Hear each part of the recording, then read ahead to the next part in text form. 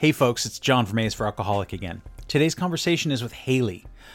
It was great to sit down and talk with her as she is a newcomer to recovery, and she brings with that a lot of exuberance, but also she has a deep understanding of everything that led up to this point and the things that she did that put her in a position to be able to recover. And I think the exuberance, the understanding, the self-awareness is all apparent in our conversation. It's great for me to hear from somebody who is fresh and new and excited and really wants to push in the right direction. So without further ado, here's my conversation with Hayley. What are your first memories with alcohol, either growing up, and maybe not necessarily imbibing it, but was it something that was around when you were a kid, or did you find it later in life? Absolutely. Yeah. I'm from an American military family, we're Army. So, my family works hard, but they play harder, it wasn't uncommon when we were younger to have a glass of wine, at 12, 13 years old at dinner, because we grew up overseas. When my parents had parties when we were younger, alcohol was totally accessible. I mean, we could sneak it, people would give it to us. And it wasn't a big deal. And now I'm kind of like, I don't know if I'm going to let my kid do that. So. And so this was just always an occurrence. So you had it, you said 12 or 13. So going into high school, you were no stranger to alcohol. I don't think I got, I'm sorry. Oh, there's just that it was, you were no stranger. And I know a lot of people, I know I found it very, high school was where I started to really get into it. In high school, yeah. I mean, I kind of had a lot of issues with finding my identity and finding out who I was, Mm-hmm. And when I got into high school, I just fell in with people. My personality is very addictive, of course, but it's also very outgoing. And the people that, accepted me and I could fall into, and I felt like I fit in, were the people that were stoners and drinkers. And so, yeah, I partied quite a bit in high school. And that's where, I started not drinking recreationally, but I started drinking because I wanted to escape my life. I wanted to get away. I wanted to feel different and be different. So, in my 20s was just like a blur. So. Yeah. Was there a particular moment that you found, oh, this is the magic elixir, this is the thing that makes me feel better?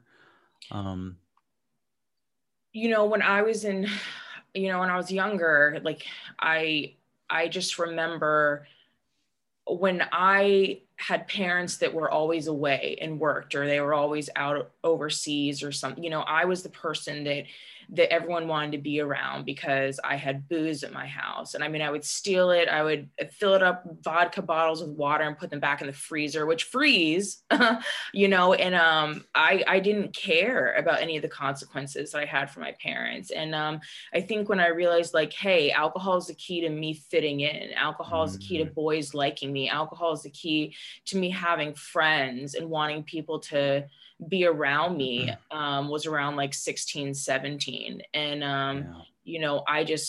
I went balls to the wall with it. I didn't care about when, I needed to take my driver's test. I had no concern about my future, about the SATs, about college, about getting a job. All I did was party and kind of have this mindset like, well, when my parents die, I'm going to be set for life anyway, and I don't need to do anything. And like, that's how fucked up like my disease was, is that I didn't have to be accountable for anything. Daddy was always going to get me out of it. And, I didn't have any consequences for what I did. And I lived like that for a really long time. I was just like a cyclone of destruction. Did you make it through? Did you graduate high school? I actually dropped out of high school. I got kicked out of my high school. I went to an alternative high school. I fell in with the drug dealers because that was cool. My mindset was, hey, I'm cool. I'm with the guy that has all the good stuff. That's also when I realized I was pretty naive, because that's when I started seeing like dope and stuff for the first time and not really knowing like why homeboy was nodding out like while we were talking and playing video games, like I was real naive, but I wanted to be hard and act hard. And, it was just, it was like that superficial kind of aid to help me fit in. And I got kicked out of that high school, or I didn't get kicked out. I left that high school because something happened. It was like a drug deal gone bad. It was a friend of mine who went over there, and I went to school the next day and everyone was calling me a snitch, calling me a narc, and I was having people threatening me. And that was also a testament to how naive I was. I wanted to hang out with these people. Something went bad, and I didn't even think that was a consequence that could happen. Of course, it's a consequence that could happen. You go over to someone, you bring people around, you bring the wrong people around wrong people, and things happen. And so I dropped out and I got my GED. Yeah, it's amazing to me. I barely got through high school, and there were a couple of moments where I didn't see that it was going to be a possibility. I didn't care until the consequence came down. Was there a moment in high school? So you got the GED, you've moved on. Now that you don't have the constraints of high school, how do you go forward? Like you said, in your 20s were a blur. Was it just more drinking and It was. So, by the grace of God, I got to adulthood, and, my entire 20s were a big ass party. I was like, I never grew up. I was smoking all the time. I was I was no longer experimenting. I was using Coke. I was rolling, and like I didn't realize until I went to rehab and they have you do the timeline stuff. Like, every time I put a substance in my body, I never was the person that were like my peers, where they tried something and they just dabbled in it like a couple of times on the weekends.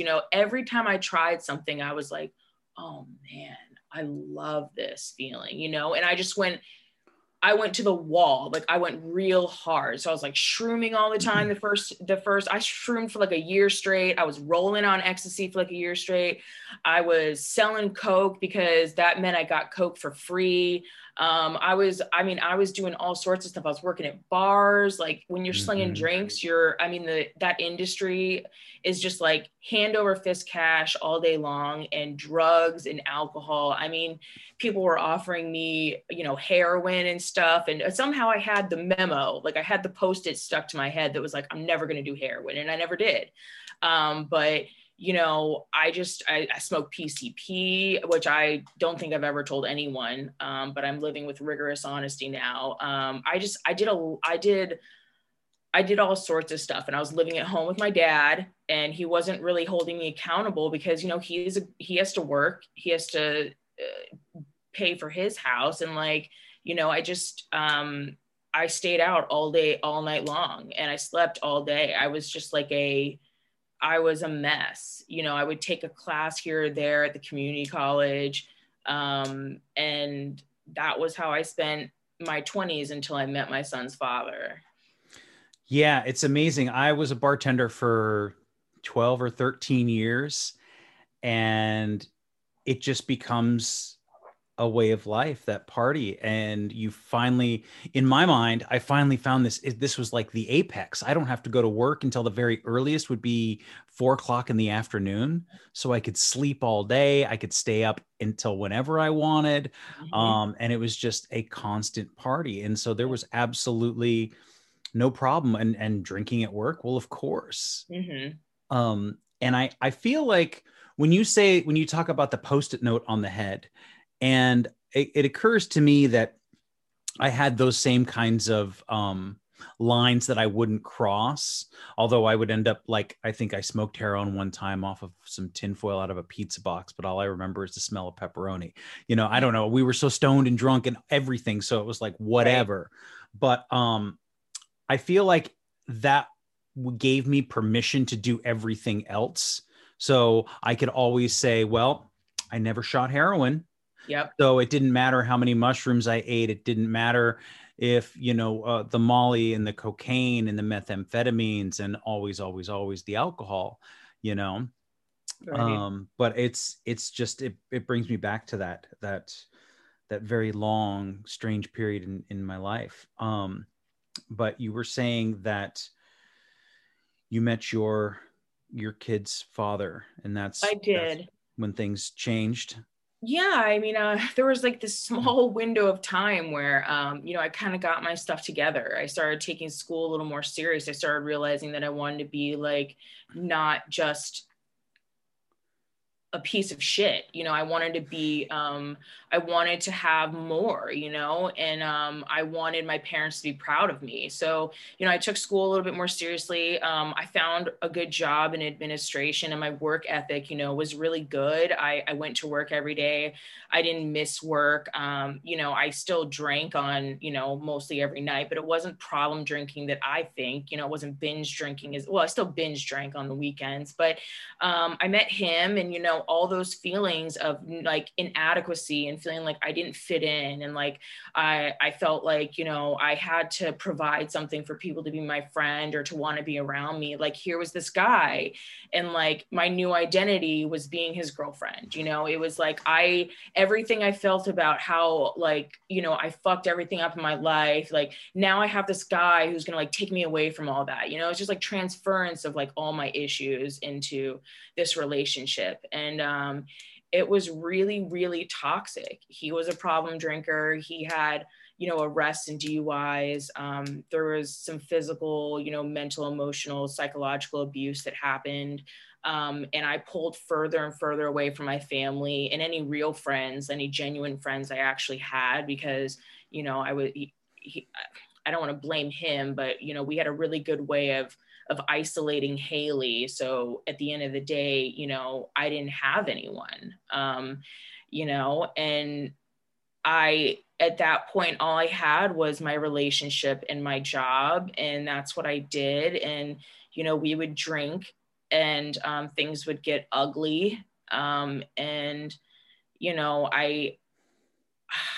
I say, how we left off, was really rough, but I'm very grateful that what happened, because I don't know if I would have gotten better. I don't know if holding on to this only thing I have, which is being in a relationship with someone and being a girlfriend, I don't know if I would have wanted to let that go. So when I met him, I got pregnant with my son, and I was good. I was great. Like I was such a good mom. I'm still a good mom, but it was like Hayley fucked up everything in her life, right? Like Hayley is a terrible student. She's a really bad daughter. She's a shitty sister. She's a shitty friend, but like, oh man, she's like a great mom. She's like naturally an awesome mom. And like, that was now my identity. I was a mom, and I was a good one. And, shortly after that, I had my son. I told this on another show that I did. I had something called a postpartum hemorrhage. Like my pregnancy was completely uneventful, but basically it's like something that happens 1 out of 5 pregnancies, and you like hemorrhage, like, potentially to death. It's like how everybody died back in the day when they were delivering kids, like, and I could feel myself in that delivery room when they called code hemorrhage, and like all the nurses flooded the room and like kicked my family out. I could feel myself like slipping away, and I could feel myself like my spirit like leaving my body. But I saw my son, and I was just like okay with leaving, like knowing that I got to see him and like meet him. I was like, this amazing thing I made.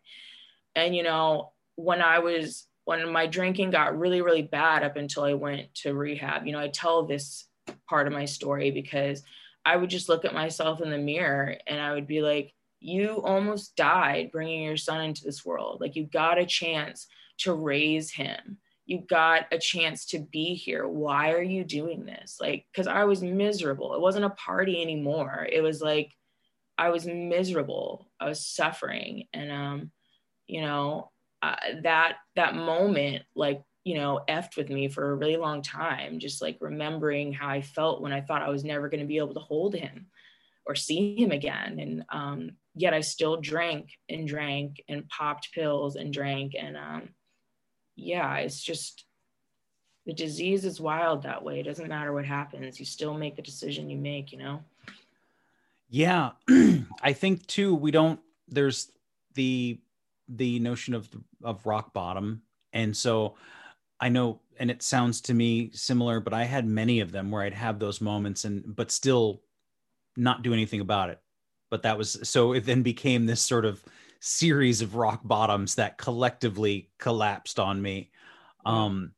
And so after this moment, was how long until you find that? I mean, you mentioned rehab, but how long Yes. did you go on before you finally said enough is enough? So when after I had my son, I got my life together again and I was doing great. My son's father and I didn't work out, and it was like my second act, like Hayley's life begins again without like the dad in the picture, right? And I felt good, I felt fine, but like I noticed that when my son was at visitation with his father, or, he was asleep, that like I no longer had this distraction. I no longer had something to like keep my mind from riddling me, of all of my shortcomings and all my character defects. Like, I just noticed I was drinking a little bit more, by myself. And I didn't think there was anything of it. And I worked really hard and I was a single mom. I thought I deserved to, not feel bad that I had to drink 2 bottles of wine and take a couple Xanax to go to sleep, and yeah, I don't know. And I tell that I say that I don't even know when it happened. It was like I woke up one day and I realized that I wasn't drinking coffee in the morning when I got ready for work and putting on my makeup and in the shower. I was drinking vodka. I was drinking Tito's and orange juice. I was drinking wine. I was drinking whatever was in the house. And, my work performance started slipping. So I went to the doctor and got a prescription for Adderall. And now I can drink all day long and pop amphetamines. And I was doing my damn thing. I got like all the professional accolades. I was an executive assistant for a national company. Like, I was doing the damn thing, going to practices, but like I was drinking before I went drinking. I was drinking before I went to my friend's house. I'd be sitting in the car drinking before I walked into their house because God forbid I drink way more than them. And they're like, what the hell? Hayley's got to get on the road. Or God forbid anybody be like, maybe you shouldn't drive because you had a couple more glasses of wine than we did. I noticed I was doing a lot more shit on the sly and a lot more lying, a lot more deception. I was hiding it in my car. I was hiding it in cabinets. And people were noticing, people were making comments. My father would be like, I don't, do you even remember when you came over here? Like, and I'm like, yeah, of course I do. No, I had no recollection of it. And my boyfriend would say the same thing, like, I can't protect you and I can't watch out for you. Like, that's his job. That's the kind of relationship we fell into, right? Like, I was the bloody mess and he had to be the caretaker. It was so unfair to him. And he's like, I can't, I told your dad and your family that I would protect you and I would watch out for you, but you function completely normally. You still go to work, you put your son to bed, you read him a book, like you make dinner from scratch. Like, I can't watch you and protect you because I don't know when you're fucked up anymore. And like, that was really scary to me, and I was hospitalized a couple times because I broke my finger. And I noticed my son. I have a 6-year-old son, and you can imagine being a single mom and the delivery I had. Like, he is my life. And I noticed that he was just getting super hyper vigilant. Like, I would drop something in the kitchen and he'd come running over and be like, "Are you okay? Are you okay? Are you okay?" And he'd be so panic stricken. And I'd be like, "Yes, sweetie, I'm fine. Like, it's all right." And it didn't take until I went to rehab and I couldn't sleep because I was having cold sweats and freaking tremors and shit at night that I realized that was because he had seen me fucked up so many times and seen me hurt myself. And I didn't remember, and he was just like scared, and that was really hard for me. That was really hard. It was hard to have him say, "Mommy, are you gonna get wine?" And me be like, "Well, sweetie, like adults drink wine sometimes." And for him to say, "Well, you get really sad when you drink wine." And that killed me. I mean, you think that they're too young, but they know and see everything. And I tried to stop on my own. I was like, you know what? Enough is enough. I can't do this anymore. I did the foxhole prayer. Like, I can't do this anymore, God. Like, I either asked him to take me out or take this away. Neither happened. And I realized that I was physically dependent on it because I had really bad withdrawals. I mean, like, I was hallucinating. My heart was I thought I was having a heart attack. Went to the hospital right before I left because I was like, I'm just going to calm down before I go to rehab, and I couldn't do it on my own. And that's when I realized, like, this is really freaking serious. So yeah, I went down to South Florida to rehab. And when I went, I thought I was just hitting the reset button. Hayley just needed to, like, chill. Like, I was going to get my shit together. The family was going to be like, she's good. Look at her. She's resilient as fuck.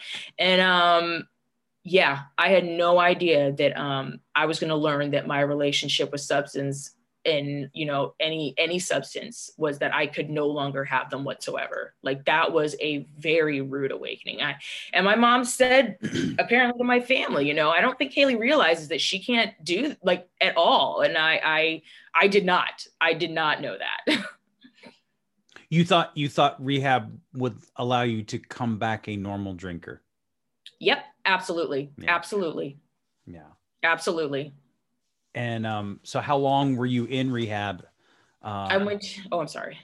Just how long were you in rehab for? I went to detox for 14 days. Mm-hmm. And on my 13th day, they kept asking me, they had all these, like, terms. Are you going to PHP? You going to IOP? You doing this? I'm like, nah, y'all, I'm going home. I'm going to DC. Fuck this place. Like, peace out. I'm nothing like you. Like, and then they told me, I mean, like, I can't even tell you. And then they were like, look, we want you, and the idea here is for you to go to the next level of care, partial hospitalization. And it's a 28 to 30 day program. And oh my God, when I say I lost my shit, I mean, they had to bring 3 dudes in there to calm me down. Cause I was like, oh, hell no, you're not going to keep all my shit. Like, I want my phone. I want my laptop. I want, like, get my dad on the phone, because that's what I do. I'm like, call daddy. He's going to get me out of this shit. I was just, I was so scared. Like, I realized this, like, reaction I was having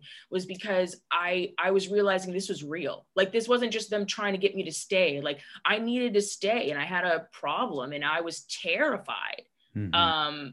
And I stayed I stayed down in Florida for a total of 35 days. If I didn't have my son here and he wasn't in a fantastic school in this county, I probably would have stayed there because I took every suggestion that they threw at me. And one of them was people, places, things. Once I surrendered and accepted this was my life, I realized I had no idea what I was doing. So I did what everyone told me to do. And I could not do that. So I came home, but, I got right into the fellowships and into meetings and in the rooms. And, I just really wanted to make this work because I didn't ever want to be away from my son for that long again for something like this. Right. It's always amazing to me how, and it reminds me how powerful the denial can be with ourselves, and how, and I did not, I guess fortunately or unfortunately, I think I could have used rehab. I think that it would have been extraordinarily helpful. And there was a lot of painful lessons I had to learn on my own that I probably could have used more help with. Right. But I remember thinking, this shit has got to stop as I was finishing my last beer. And that moment of, well, I just really need like maybe a week. If I just quit drinking for a week, because I'd done that before and kind of cleared my head, and then I felt fresh and everything was fine, and then I could go back out and drink again. But I at no point did I think I was going to have to stop forever in that moment. At no point was there like, no, this is just part of the usual regular damage control. You're just going to have to go ahead and fight this little fight again, and then you'll be back on the horse. And it took me a lot of time and a lot of help, but that like, oh, okay, no, this is never again. Yeah. And the finality is terrifying, but until, as you say, until you surrender and you let go and you're like, oh, okay, I'm actually being released from something Absolutely. This is not a restriction. This is not a punishment. Not drinking is not a punishment for me. You know, Right. this is a relief. So, but so it's just, it's always a good reminder to remember that denial should it creep in again for myself. Oh, yes. So you have completed rehab, you get into the fellowships, you are back in DC, and everything is fine and wonderful. And I mean, you're taking to the program. Yes. It's working. And Oh, at this absolutely. point, Yeah. I wouldn't say everything was like fantastic. I came back and I lost my job. Like the second I went back into my office, I lost my job. And I know that because of the pandemic, they did a bunch of like closed field offices around the country and a bunch of layoffs. But I don't know if it was because I ended up going down to treatment or because they caught me drinking, because I was drinking at work, I was drinking at my desk, I was drinking outside. I don't know if it kind of clicked and they had to do something once they realized, HR realized I went down to because they get all my short-term disability stuff. Like it certainly wasn't a secret. mhm. Um, and when I got home and I got out of my little bubble, I went to IOP. So I got into IOP up And here. IOP again is, It's intensive outpatient. thank you. So it's basically just a continuation of care from like the partial hospitalization. You go to these groups where you're sitting with other people that are in rehab. It's still rehab, but a little more like liberal as far as like you take like 3 hours of this group setting 3 nights a week, and like they just go over things, like you talk about your addiction and you talk about how we're going to combat that, and how it was great. Because when I got out of my bubble and I got out of that house, that rehab house, and I came home and I was doing life on life's terms, and like when I came back, the election was going on, the whole world was losing their damn minds, and I was just like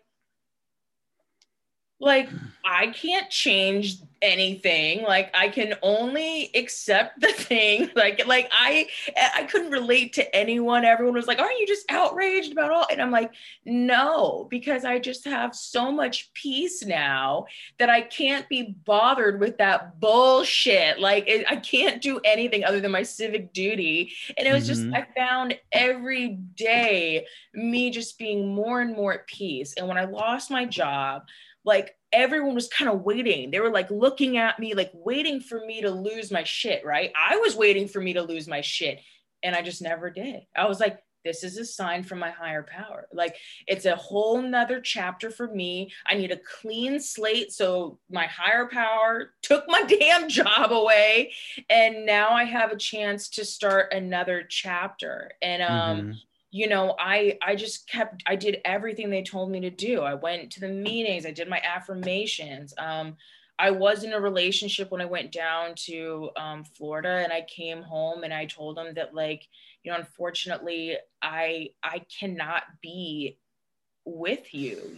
I can't love you the way you deserve right now, and I can't risk being codependent again. My whole life I haven't had to fucking stand on my own for anything. Like I haven't had to rely on me because I always relied on someone else. And like right now I have to do this alone. I have to be by myself. And that was really hard to do, but I felt so good after that, because I felt Mhm. like I don't think I think I would have relapsed quickly, knowing that I would have had, the cushion underneath me that was, and that's how it was before I left. I had no consequences for anything. This guy loved me. He loves me to death. I could do no wrong in his eyes. And I did so much bad stuff. Like I was out of control, and I had no consequences with not even a talk that said, hey, if this shit doesn't change, I'm going to be out, and I looked at how fucked up that is. Like he's codependent on being like needed by me and being a caretaker, which I don't blame him for. He loves me, and that's like his vision of what that love is. And I exploited that to the best of my ability in active addiction. And like, it's not something I want to do like ever again. Yeah, it's really hard in relationships, especially when you recognize those things and you you care about somebody very much and you want the best for them, and realize but that's not going to include me right now. Right. Never, but it's a really, especially because as somebody, when we talk about being addicted to substances, right? Alcohol, drugs, all that stuff, but mostly, alcohol,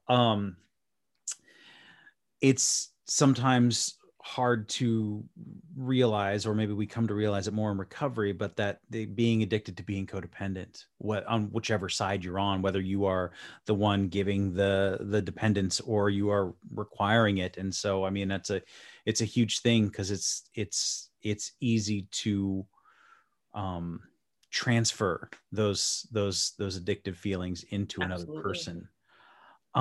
I did want to ask you now, I have absolutely no concept of Washington, D.C., other than what I see on the news. And you mentioned you got sober, you came back around the election. Um, so, and you said you found peace, so that it was, you were unaffected. Now, does that hold true? I mean, because is there more going on in your area? Obviously, you live in DC. Does any of that stuff affect you regularly, or not Mm. at all? Are you? Not at all. I mean, am I disappointed by certain things? Absolutely. I mean, my parents are both, military. My dad was an airborne ranger. My mom retired as a lieutenant colonel.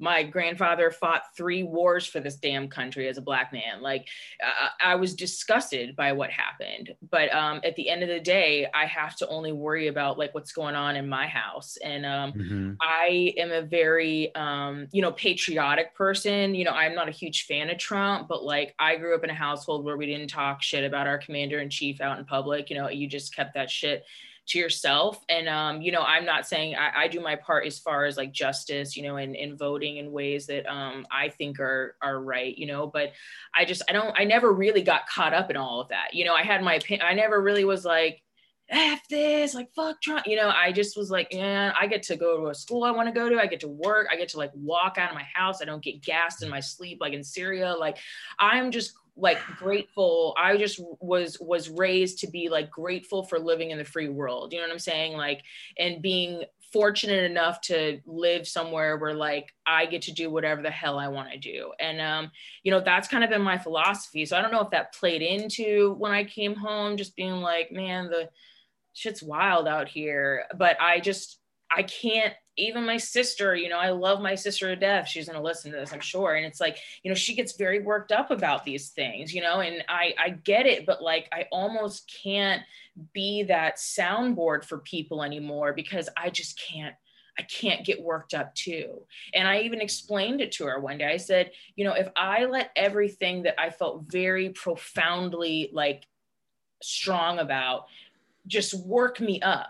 Like I was always like that before. I was always very overwhelmed by everything. I was just so sensory, like sensitive, that like I would just be worked up. I mean, I was just a ball of anxiety.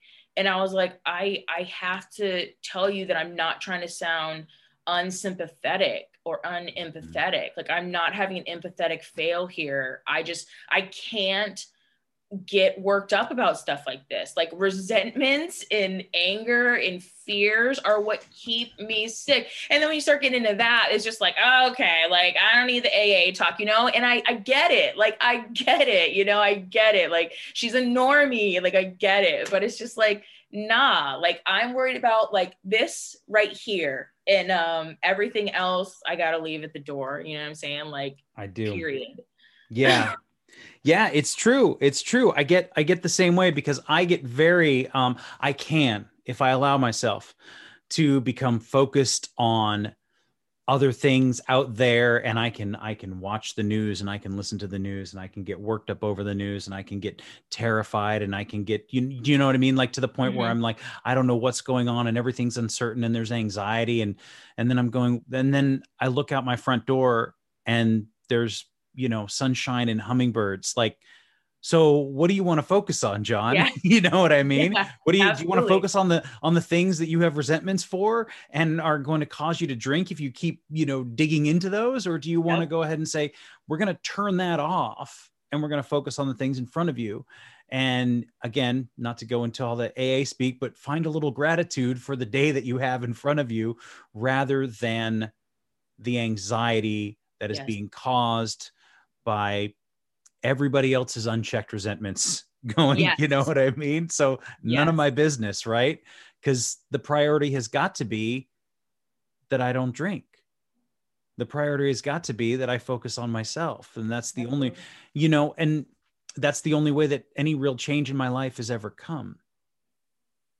And of course there are Absolutely. externalities that are happening outside that do affect me. I'm not deluded into thinking that they're not, but the real change has come from actions that I have taken for myself, so I'm just curious, especially being right there, what I imagine is in the thick of it, but obviously I don't know because I have no concept of Washington DC. It's tense, Yeah. it is tense.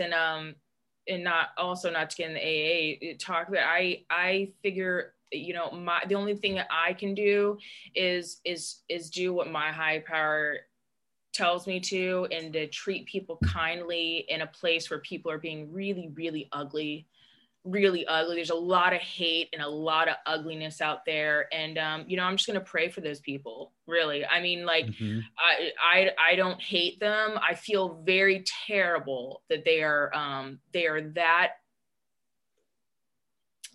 that hurt inside that they would treat other people the way they do. I don't think anyone should be that tormented. And I know Mm-hmm. what it's like to be tormented. And unfortunately, people like us, I don't think we tormented everyone around us like some of these people do. We just tormented ourselves in active addiction. So I just pray for those people, and I treat people with kindness, because there's already enough ugliness and hate in the world. And I don't want to, I don't want to add any more to that. I take that really seriously. I try to combat things with kindness and grace, because, hurt people hurt people. Yes, yes, they do. Yeah, I think that's great, and that's probably, I mean, honestly, that's great advice for everybody, because it's very, very true, and a lot of people are in a lot of pain Yeah. for a lot of different reasons. And when you talk about trying to find,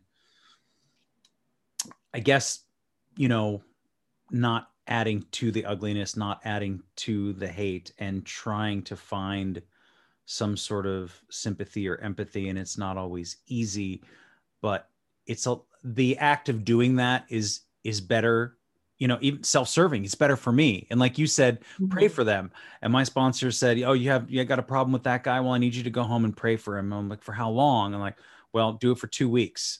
And I was like, fuck, really? Every day for 2 weeks you want me to pray for this person? I hate Yeah. this person. Yeah. Like, okay. And then after 2 weeks, I'm like, yeah, I still kind of hate this person. Well, we're going to have to do it for another 2 weeks. And I was like, this seems stupid. Okay. And Mm-hmm. ultimately, I guess, you could say my heart has softened or whatever, but okay. Thank God I don't have to hate that person anymore, So it does work. It's just, it can be annoying and exhausting at first, but I'm like, oh, I Absolutely. get it now. Okay. Absolutely. Absolutely. Someone told me once, and not a bunch of times since then, that holding on to that hate is like drinking poison and expecting the other person to die. And Mm-hmm. I mean, there's a lot of people that I wish would take that cup out there. A lot of people in power I wish would drink that cup right now, but it's not going to happen. And wishing that is only gonna take me out of Yeah. my element, and I'm not willing to do that right now. Yeah. What is I know that it's different now, with lots of things closed and whatnot, but what is the recovery community like in DC? So yeah, my home group is closed down. I've been doing all my meetings online. Mhm. There is one place, well, not one place, I'm sure there's several, but one place that I go to, but they can only allow, like, I think 10 or 12 people in there. So I just do everything via Zoom. I'm one of Yeah. those people that's like doing what I'm told to do, and like I'm not going out unless I absolutely have to. So I do everything online, and a lot of people are like, I like the in-person. And I'm like, the only thing I like about in-person is when I hit 3 and 4 months, I wanted that. I didn't want no damn virtual chip. I wanted like that shit in my palm, you know? And, but other than that, I see all the same faces and we fellowship and chat. And like, I mean, I'm a millennial, I guess. I have no problem with this. You know, I Mm-hmm. wouldn't mind doing this even when things do open up. Like, I don't have to get in my Mm-hmm. car in the cold. I don't have to dick around defrosting it. Like, it's nice. Like I've been faring just fine. And the community here is so vast. Like I swear to God, I had like the weirdest week. I got into this my IOP that I went to up here, my intensive outpatient, they have an alumni meeting every Thursday. So I get on it when I can, you know, and it's usually every week. And I listened to this guy that did the lead the whole damn time. And I looked at his name and I was like, it didn't even dawn on me. And then like we were getting ready to close and I like cried about something. I just got all emotional for some odd reason. And I looked down and I was like, Brandon? And I like messaged him the little Zoom chat box. It was like, Brandon? He was like, oh my God, Hayley? And he's like, this guy I went to high school with. And he was like, oh my God. I was like, look at us all in Alcoholics Anonymous, man. Like, it's just funny like that, you know? Yeah. Like, I'm so proud of us. Like, I mean, I think 4 months ago, if you told me that I went to an A meeting and I saw someone I knew from high school, I would have been mortified. And now I'm like, look at us, this is so exciting. Like, Mm-hmm. and it's wild. Like, I'm just so proud of people that like didn't know what the hell they needed to do, but knew they needed to do something. And like, here we are, you know, Mm-hmm. supporting one another. And just like, I can't even tell you how much I love like recovery. Like, I got like the fire for recovery in my belly. Like, it's no one's business. Like, and sometimes I worry, I'm like, yo, am I like gonna, like, is it gonna hit me where I'm not gonna be on this pink cloud and I'm not gonna be like, when is like, okay, I just need to keep things in perspective, keep it cool. Like, I'm here Mm-hmm. because of my higher power. I'm here because I need to do the work. Don't get comfortable, you know, because I don't want to end up where I was. I want to have like a good balance of like concern for, you know, Sure. Yeah. I mean, because you said what? How long? I have 4 months and I think like 3 weeks. Like I'm That's just short of huge. shy of 5 months. That's awesome. That's Thank you. huge. Yeah. And I mean, uh, yeah, yeah. 4 months is a big deal, and you should enjoy the pink cloud. You know what I mean? Like, Yeah. and I think what I see currently with Zoom versus the in-person meetings, which I can't wait to get back to because I have a great home group and a lot of Yeah. great recovery, a long-term recovery. One of the guys is, I think he's almost got as many years as I am alive, you know. So Wow. Yeah. it's awesome to listen to these guys. And but the Zoom calls, well, so one thing that I found in my first, year, 18 months is I would go to the same meeting over and over and over and over, and I loved it. But then I got bored with it. And then I got resentful toward the AA meeting. I was like, this is insane. I don't know what to do. How am I resentful toward the thing that's supposed to help me? And so then I started going to different ones, and I would just try a different random one, and I would just go there. And I'm like, and it was kind of this adventure of searching for a meeting and then driving off somewhere I've never been, and then finding myself in a halfway house somewhere out in the woods and going, where am I? And some dude who just got out of prison and all this other. So it was hugely eye-opening and really reinvigorated my interest in it. Mhm. But with Zoom, I've got one I think I do that I do on Sunday mornings out of Seattle, and then the girl turned me on to that. She's been doing them in Atlanta, and so there's this huge. It's opening it up, and I'm really seeing a lot more, not just diversity and inclusivity, but different perspectives that I am not used to getting because I'm going to the same one in the same town at the same time, right? Yeah. Which is great. And I think routine is hugely important in my recovery, but adding a little bit of flavor to it and being able to see how other people are approaching it is huge for me. So Absolutely. I think that's a huge plus with the Zooms instead of the rooms. Yes. I right agree now. with that. It's cool to be able to like hop on one in Ireland or Australia. You know what I'm saying? Like, I would totally agree with that. And to realize how huge this community is, like, it's incredible. And we all don't have the same story, but we have the same solution. It's just like so powerful. So I'd agree wholeheartedly with Mm-hmm. that. So I got a couple more questions for you. I want to Sure. ask now. So you said 4 months and three Yeah, weeks? 4 months, and Four I months was and three trying to look weeks. at this app. 4 months and like a few weeks. I'm a mess. I can't. What is your current struggle in recovery right now? Oh man, Like, what are you John. dealing with? I I have never had to feel my feelings so much in my life. Like, I did not ever allow myself to feel my feelings, and I didn't feel things for the better part of 20 years. I'm 34. I've been drinking since I was 15 and 16. Having to sit in my feelings and acknowledge them and honor them and call my sponsor and tell her that I need to honor them and acknowledge them and want to slap her across the face. It's hard. And but it's like so it's like so I don't know the word. It's just so like it's so empowering too.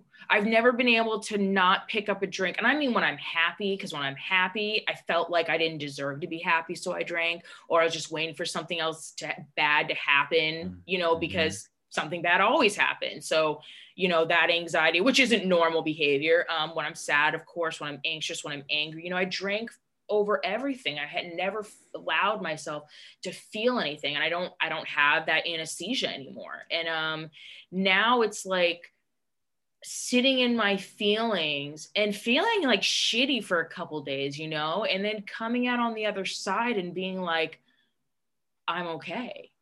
I'm okay. Like, I've never had that experience before. It took this long to be like, oh shit, this is what normal people do. Like, they come out on the other side of their feelings without the whole damn house burning down and everything being a disaster because they decided to drink it or drug it away. And it's just like, it's very empowering. But that is a struggle for me because every time something happens, I'd be lying if I said I didn't think about alcohol like every single day. Like, every single day. It goes away. But Mm-hmm. sometimes I have these fleeting thoughts that are like, what would happen? I romanticize that drink. Like, what would happen if I was a normie? What would it be like if I could just not ruin my entire life with a couple of drinks after work? And it's like, why I have to like reprogram those intrusive thoughts. And sometimes I have like daydreams. Sometimes I'm standing in my kitchen and I'm like, did I stop at like the bar on my way home from work today? Or was that just like I can't even explain. It's like your mind is Yeah. disease and your mind plays the craziest tricks on you. Yeah. Yeah. Yeah. I know exactly what you mean about that because my brain was still used to drinking all the time and was going, where is this thing? And it was almost as if it was creating it on its own, Yep. thinking, oh, well, I have to replace it because this is how we've lived. This is how we've survived. I need this. My brain would say to me, I need this. So I'm going to Mm-hmm. make up, daydreams or night dreams or whatever. So I definitely know those feelings. And then what at this stage in your recovery, what advice would you give to somebody who maybe is currently struggling with alcohol or drinking or thinking about quitting? My advice would be, my reality, my harsh reality is that if you have to ask yourself if you have a problem or if you are struggling with understanding your relationship with substance abuse or alcohol, you probably do. And it would not hurt for you just to reach out. It's super overwhelming to think about that on your own. So don't Mhm. do it on your own.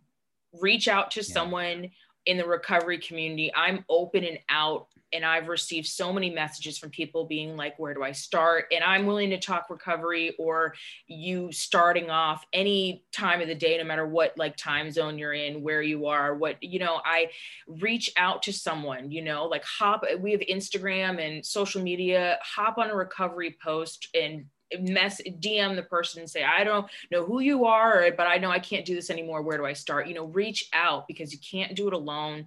And all you got to do is listen. Like, I had to have control over everything. I had to know how everything was going to end. I had to know the beginning and end and middle to everything I did. And, you know, I had to let go. I had to relinquish that control over how, you know, this was going to go. And, you know, that allowed me not to have my story end like so many other people, you know, and it dying or, you know, losing everything and being behind bars. So don't wait. Do not wait. And, you know, just no one that you reach out to in the recovery community is ever going to ignore that message or not do everything in their power to make sure you get the resources, you know, that you need. And, you know, we'll look up meetings for you. We'll hop on meetings with you on Zoom, you know, like it's just, the possibilities are endless. So don't shortchange yourself. Amen to that. Thank you so much. If somebody wanted to reach out to you, Hayley, where should they find you? Can they find you? I do not have Facebook, but I am on Instagram at Recovery Baddie, RECOVERYBADDIE. Okay. And, that's where I found you. Yes. Yeah. And I love talking recovery. I don't know everything. I'm only on step 4. It is a bitch, but it's so good. And, you know, I'm happy to just provide resources that I use. I'm certainly not an expert, but, you know, if anyone needs anything to talk or to find a place to start, I'd be happy to kind of tell you what worked for me. Awesome. Well, thank you again. Thank you so much. It was nice to meet you. And yes, you're the best. You're so much fun, John. I think we get along just fine outside of these. Right. Yeah. Mm-hmm. Well, you know, when things open up and there's travel again, and if I find myself in DC, I will reach out to you. Please. But yeah, it's always great. I love the perspective of somebody who is who's fresh, you know, too, because it's easy at, you know, if I have 5+ years to feel stale or bored or I've done this many times, or so I love talking about recovery too. And I really appreciate your perspective and your time and your enthusiasm at this early stage. Thank you. I appreciate that. Thanks again for listening. Our music, as always, is by Neglect. You can find more of his stuff at neglect.bandcamp.com. And you can find us on all social media platforms that matter: Instagram, Facebook, and Twitter. And you can reach us at aisforalcoholic@gmail.com. Talk to you later. Yeah.